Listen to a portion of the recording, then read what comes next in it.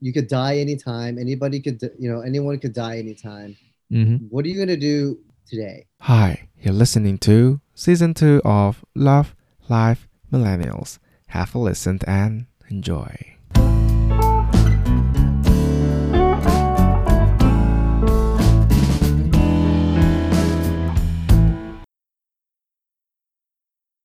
I was just thinking, as an outsider or as a friend during that period of time of hardship for you, do you think it's better for us to let you be drunk and hungover, like to be drowned in your depression? Or do you think we should actually actively reach out to you and ask, how are you and how can we help? Or do you think it would be something that is disturbing at that point of your life?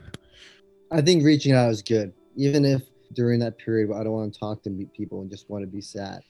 At Hmm. least knows, at least I know that there's people that love me and support me Hmm. and are there for me. That helps me get out of the funk more. Right, right. Hmm. Kevin, were you ever angry with what happened to someone or to a certain god or entity in this world? No, I personally wasn't. My grandma is still, though. She Hmm. lost all three of her kids and her husband. She's alone in Taiwan, and I still talk to her. I can't even go over there because they don't allow Americans to go. She would Hmm. say things like, "Hey, I used to believe in a higher power God. Now I just don't believe it anymore. I do not believe in it." And she tells me this every week. It's like I don't believe in it. They're trying to Wow. make me pray to the gods. I have family members trying to get her to temple or whatever to pray, and she's just like, no, I don't believe in it. I think it's cruel. It's unfair. I got Hmm. I got fucked over. That's what she thinks. Hmm. She thinks she got the worst deal, and Hmm. and it really does suck for her to lose all three of her kids and her husband, and her being stuck in Taipei by herself. Um, she has it the worst out of all of us because at least my dad, has us, our kids here in the U.S. with him, Hmm. and I'm moving on. And before, when I was in China, I used to visit her and my grandpa once a month. It was so convenient. It only takes an hour to fly from Shanghai to Taipei, and Hmm. so I would see her every month. But now I can't really do it. I'm in the U.S. and coronavirus. Yeah, it's very hard for me to go there. I don't know what to do. I Hmm. don't know what to do. She's in a bad spot. She doesn't want to come to the U.S. either. So Right. I don't know how this is gonna work. Is it still going And until today? is what still going? Her bitterness. Yes, yes, she's bitter. I Mhm. talk to her at least a few times a week. I mean, she has her ups and downs. It's not. I don't really see this going any other way. It'd have to be I move back to Taipei and be with her, which in my position sort of impossible because I'm getting married. I'm in the Mm. U.S. I'm taking over. I actually already took over the family business, and Mhm. so I can't get over there. She Right. doesn't want to come here, so Mhm. I don't know what to. I don't know. I really don't know what to do about it. I have no Right. solution for it. I'm still Yeah. thinking about it. I think it's a bit Yeah, hard. Yeah. For yeah. for bitter people, I feel like we will try to add as many sugar as we can, but ultimately it's their choice to take that tablespoon of sugar and pour it into their drink. Otherwise, they will forever be as bitter as they can be. So I think you did your part there.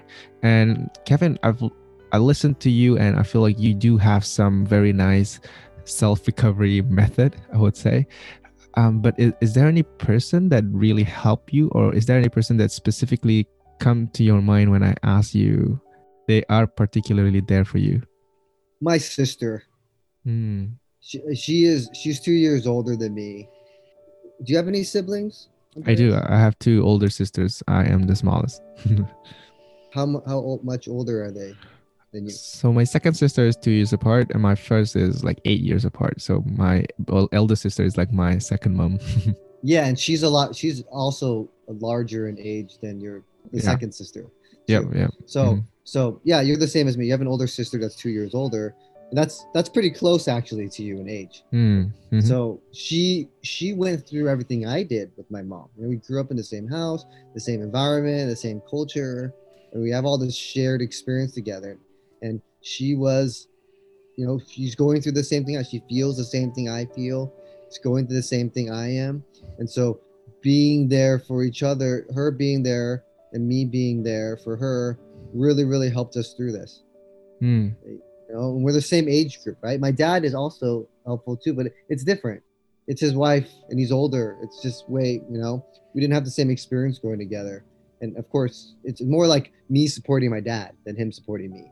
That sort of thing. But my sister, we're like equals, right? And so Right. it's supporting each other on an equal level.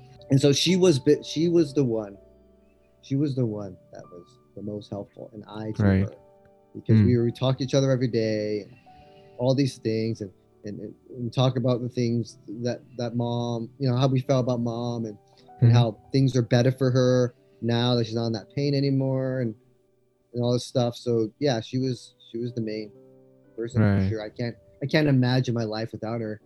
And Right. people who have siblings should all be considered very fortunate to have them, because a lot of people don't. Yeah. Yeah. Especially in China with their single child policy. Yeah, totally. Funny, like when I was a kid, I used to really hate my sister. We bickered a lot. We fought, and there was a point in time where I was super angry, and I said, "I wish I don't have a sister." But now, you know what? Looking back, I would slap my own face and said, "You gotta appreciate her, man. She will play an important role in your life." And I can definitely relate to what you're saying just now. That's part of the growing process, is fighting with your siblings, fighting each other and hating them is part of it. Just makes you guys closer together. Eventually, over time, you know, you grew up, get to play with them and fighting about it and hating each other. I don't know about you, but me and my sister, we hate each other. We scratch each other. Yeah, we like pulled each other's hair and kicked each other and stuff. Yeah, we're crazy back then, huh? Yeah. Good times.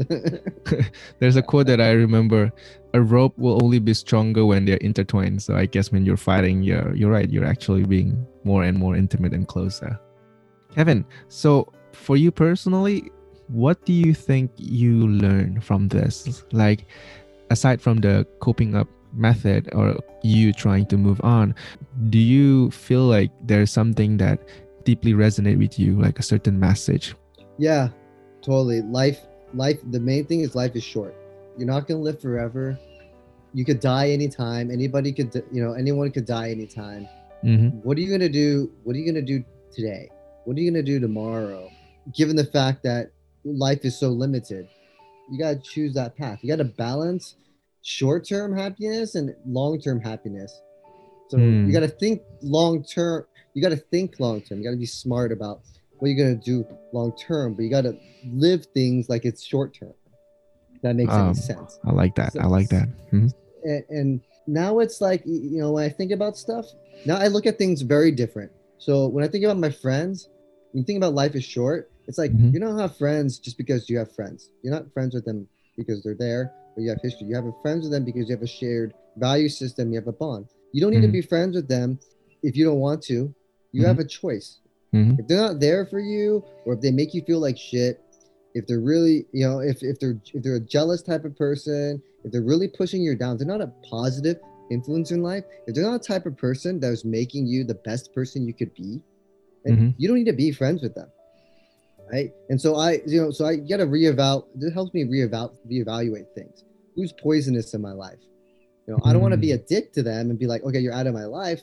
But at least, you know, you can think about it and talk to them about it. Like, hey, like, you know, I value our friendship, but I don't really like these things. I think we can work on it. And if that doesn't work, then you sort of move on. And so that's one thing. And with career and jobs, it's, for me, I was really career driven and financially driven. Now I'm not working for money anymore. I'm doing something that I love and I want to do. But of course, you have to make a living, right? So you got to think about that too. So like, how do you find something that supports you financially, but you also love to do? You don't need to take something that you hate. If that option's there, don't take that, right? And don't choose the option that you hate yourself and your life just to make a bunch of money for long term. To buy, maybe you want to buy a house, or you want a good retirement, so you want to suffer for 10 years. What if you die tomorrow, right? You spend your life busting your ass off to save money to buy a house or save money to retire early, and then you die tomorrow. Like, you really didn't live your life, did you? Right. And so with my mom, she didn't. My parents are very smart with their assets, a little bit too smart. They're too frugal, and so they could go on vacations every year if they want. But I never. My mom never did that. She didn't really live life. She's been saving her money her whole life, trying to Mhm. pass it on to me and Angela, and not live it herself. And so I just feel bad thinking about my mom. I just wish she would have spent money to make her happy or done things to make her happy without just thinking long term all the time. She's always thinking long term.